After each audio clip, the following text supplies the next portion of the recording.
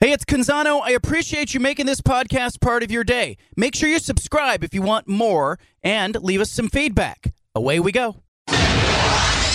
Initialize sequence. Welcome to The Baldcast, a production of John Canzano's Bald-Faced Truth. Back to The Bald-Faced Truth with John Canzano on 750 The Game.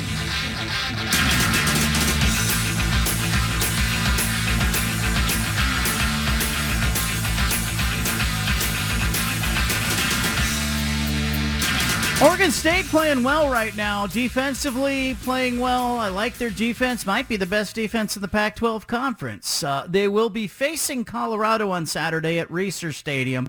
Therefore, at Brian Howell of the Boulder Daily Camera. He's there to cover the game, and he's joining us now. What happened? Colorado found something last week, Brian. You got a winning football team there. Yeah, they found some joy and fun and energy somewhere in the building. Now, give me an idea. I noticed, you're a good follow on Twitter, but did the interim coach gather the team before the game on the field? What was going on? Yeah, it was about 2 hours before kickoff, and, I'm up in the press box and always get there pretty early, but I see Sanford walking out of the tunnel, and, there's players behind him, and all of a sudden it's everybody behind him, and he gathers the entire team in the middle of the field, and they get in a big circle, and it was all the players, all the coaches, everybody, and he talked to them for a couple minutes, and then had them look up at the video board, and they watched the hype video kind of from practice the previous week, and just some highlights, things like that, and some music, and they were out there for about 5-6 minutes or so, and then they walked back, and it was just kind of one of those moments to get them geared up, I guess. In all the years I've covered, I've never seen a coach do that.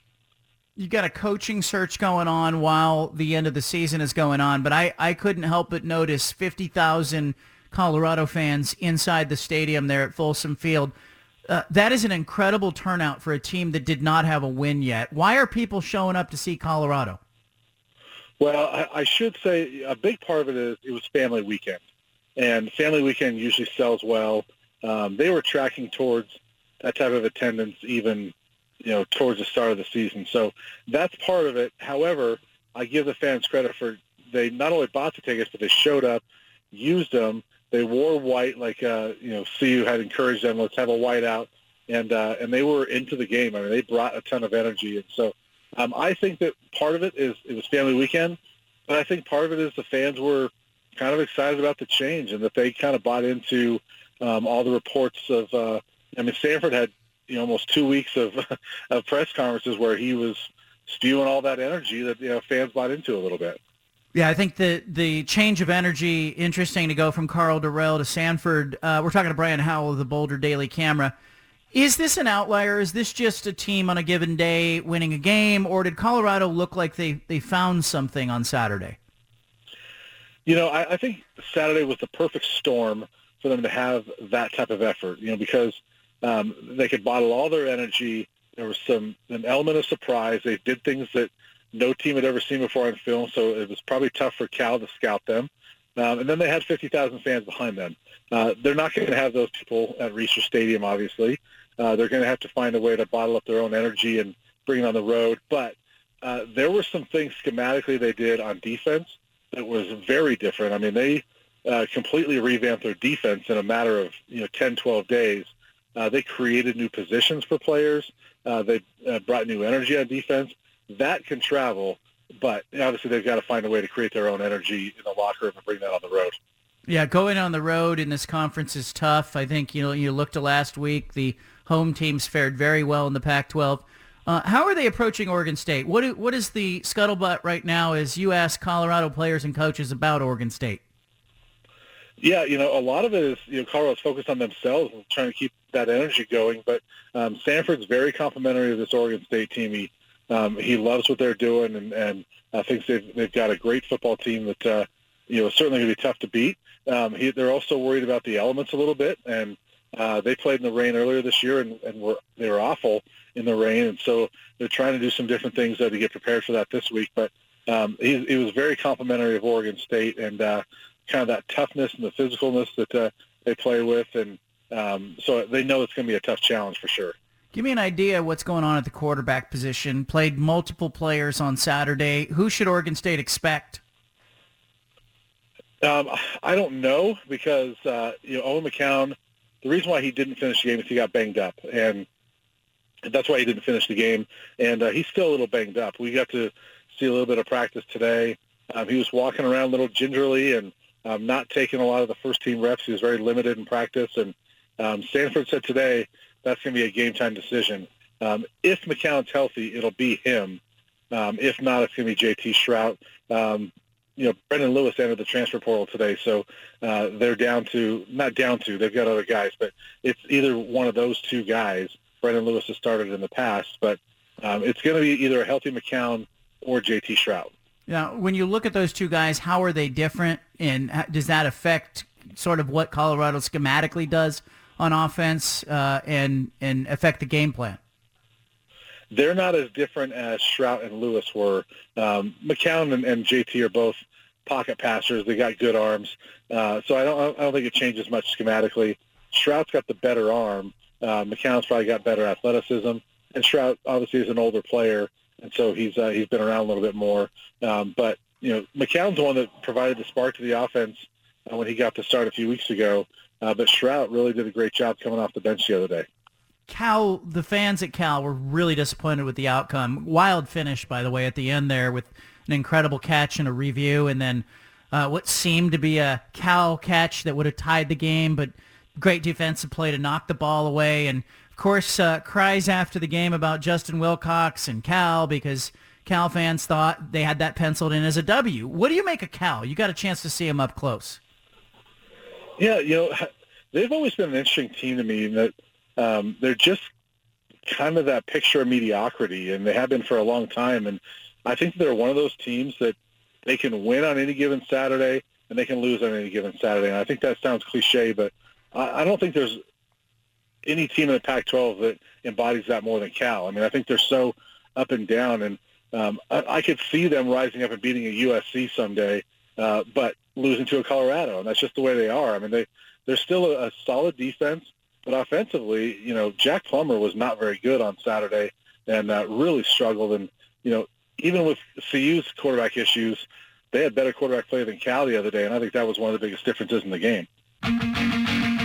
Back to the Bald-Faced Truth with John Canzano on 750 The Game. Well, you got Brian Howell of the Boulder Daily Camera. Got interrupted there at the end of that. I just had a couple of more questions for you, Brian. Sorry about that, buddy. Look, you're in the middle of a coaching search while in the middle of a college football season. Where is Colorado at sort of with this search for the next head coach? Yeah, just learned today that they hired a search firm to help them with this, and I'm told that there has been a high level of interest in the job, and I guess you could define that. Everybody could have their different definitions of that, but at least according to Colorado, there's high level of interest. So I think that they're still taking their time. They've got time, obviously, and I don't think we're going to see the announcement, before probably that last week of the regular season at the earliest. And I would guess it's probably not until after the regular season's over. Yeah, somebody asked me about the media rights negotiations that the conference have and how that might affect the open jobs at Colorado and Arizona State. And I just feel like, those athletic directors probably have a sense of what their budget will be approximately. They probably have seen some dollar figures. So I'm not sold that it's going to matter, but I am kind of watching that to go, look, if they start fishing in ponds that are larger than you would expect, it may be a signal that they're, maybe they're pivoting to Amazon or Apple and there's a whole bunch more money out there for the athletic department. And I feel like Colorado's kind of, it should be Washington. Like resource-wise, is that a good approximation for what Colorado is in this conference? Yeah, I think so. And I'm not sure that the negotiations impact it too much because I think CU's in a position where they're either in the Pac-12 or the Big 12, and either way, they're in a good position. Not like the Big Ten type of position, but I don't think their situation changes a whole lot based on what happens. You know what I mean? Yeah. I think either way, their budget and resources are probably going to be about the same. Yeah, I think it's 100% that they'll be in the Pac-12, but that's just me, and I know there's other noise out there. Brian, I appreciate you making time. I'm sorry about the interruption. And look, here's what you're going to walk into. I'm going to give you, let's just have an inside baseball talk. Brian messaged me today, and he said, hey, what's the press box situation at Reser Stadium? And I think our listeners would love to hear this too. You get into the stadium, you got 27,000 fans on, this one side of the stadium that, is sort of the newer side of the stadium. The older side of the stadium is getting completely redone. So it's a really weird half stadium setup. It's unusually loud. The fans are right on top of, Oregon State's team sideline, Brian. And so when Colorado walks in there, they're going to be on this empty side of the stadium kind of looking over at 27,000 fans that are all jammed in there, and it's essentially standing room only because of the shortage of tickets. So it's really strange, but the press box is on the visiting side of the field. And the press box is just a series of portable buildings that are sort of on the 100 level of the concourse. So you have a great sight line as a media member. And here's a dirty little secret, and I did this at the USC-Oregon State game, and I encourage you to do this, Brian. If the weather's good enough, walk out of the press box, walk down onto the concrete steps in front of the press box, and sit where there will be seats one day. Not there now, but you essentially can sit there and watch the game like you're sitting in your living room. That's awesome. I'll definitely do that. Take a picture when you're there, too. I think it's going to be an interesting situation for sure.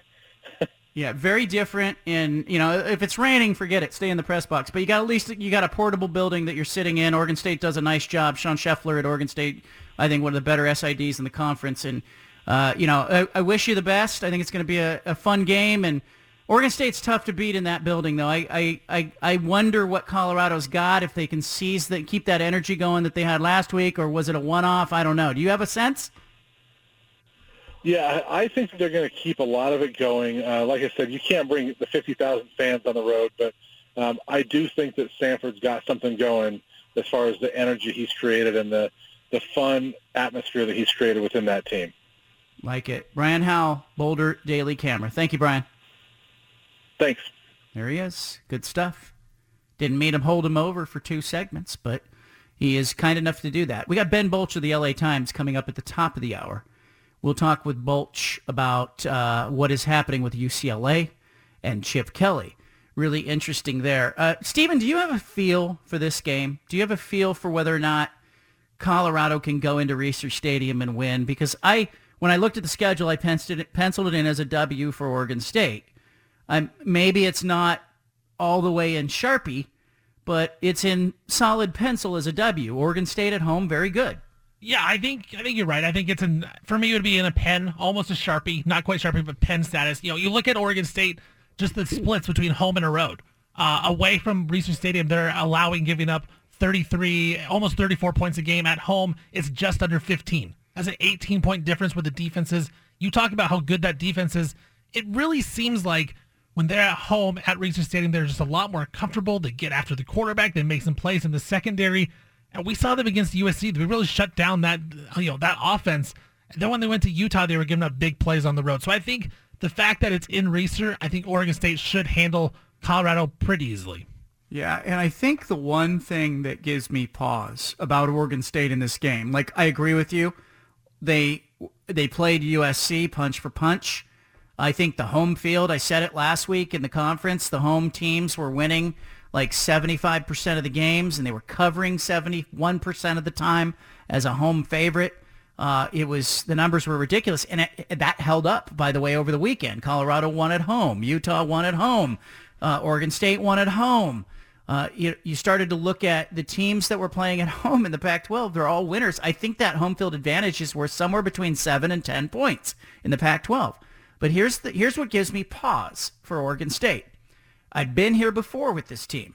I've been here before with this program. I was here last year with this program. They were playing Cal and Colorado in successive weeks, and they were sitting on 5 wins.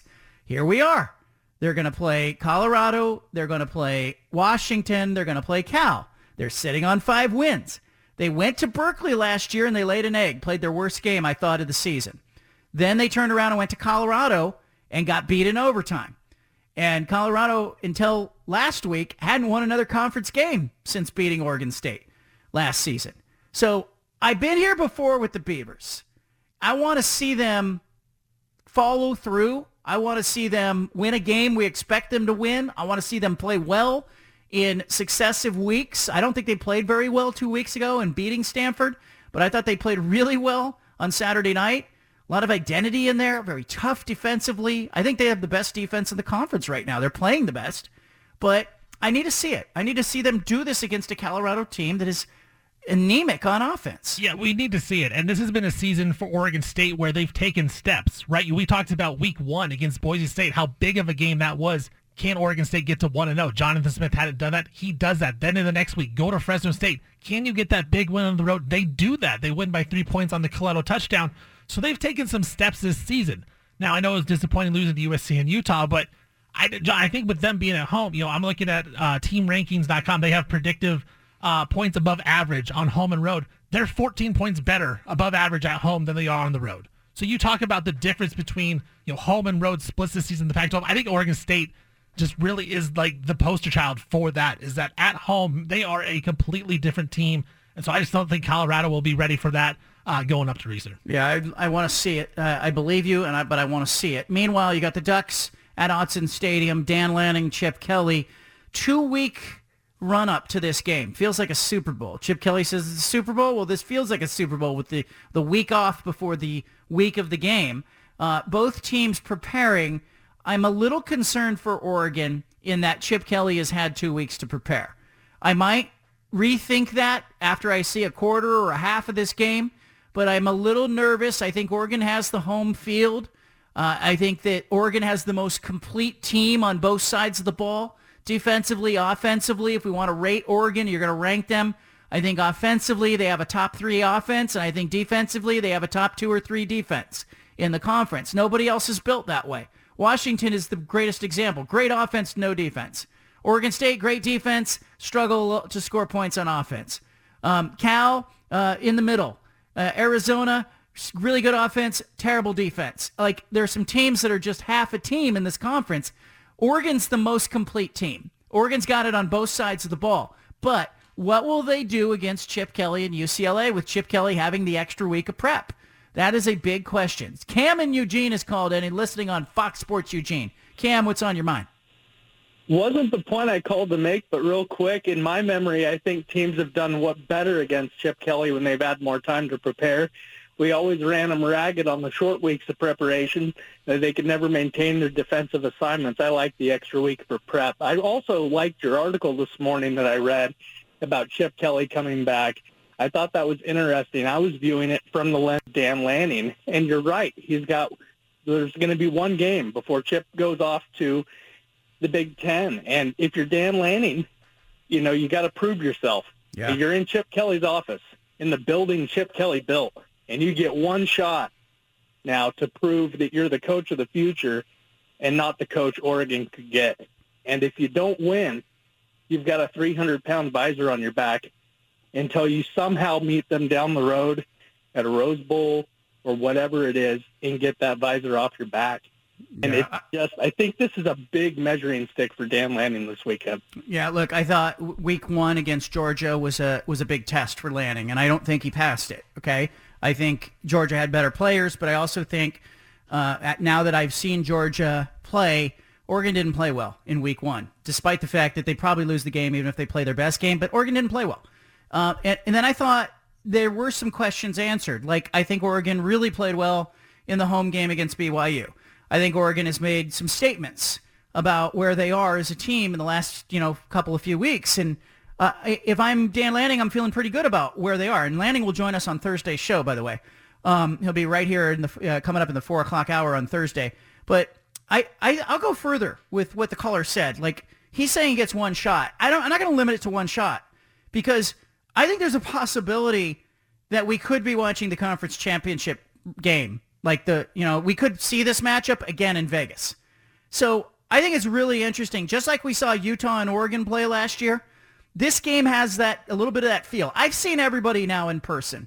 Okay, I've seen all these teams. I think Utah's good but not great. I think USC is a great example of a team that is phenomenally talented on offense, has some real defensive problems. I think those will be exploited. I think UCLA is better than USC.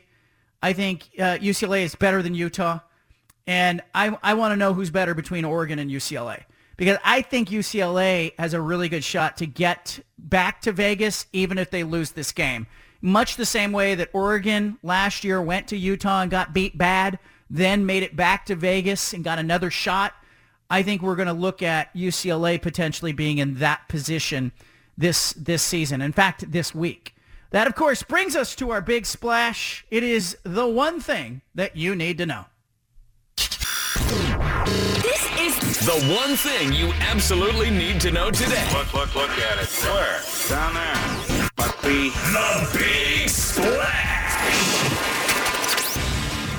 Well, Adam Silver, NBA commissioner, wrote an open letter to fans that he published about 30 minutes ago. Basically, commissioner to fan, he said, look, the season begins tonight. He's excited about it.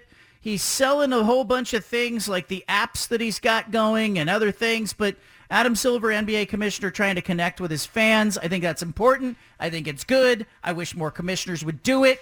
I don't necessarily see Adam Silver as like man of the people because, he still exists in that world that David Stern, created once upon a time. But I think it's a good effort by the NBA commissioner to get out and try to connect with the fan base and connect with fans. Roger Goodell should do it. Rob Manfred should do it. George Kliavkoff should do it. If you're a commissioner of a league, pay attention to this. All your fans really want is to feel like they're connected and engaged and feel like, they've got your ear. NBA season in full swing. Blazers among the teams trying to matter. And by the way, we talked payroll. We talked about NIL off the top of the show. Blazers payroll this season is 14th in the league, and it's really interesting to kind of look at the teams that are in front of them. Most of them are playoff teams. Coming up, Ben Bolch of the LA Times. Terrific job as a beat reporter. Covers Chip Kelly and UCLA. What should Oregon expect on Saturday? Bolch tells us next. We interrupt this broadcast with a special announcement from the Bald Face. Hey, sorry to interrupt the podcast, but if you want to listen to more of the Bald Face Truth Radio Show, including more of this segment that you're listening to, make sure you subscribe on SoundCloud and iTunes to the Bald Face Truth Radio Show. Thanks for listening.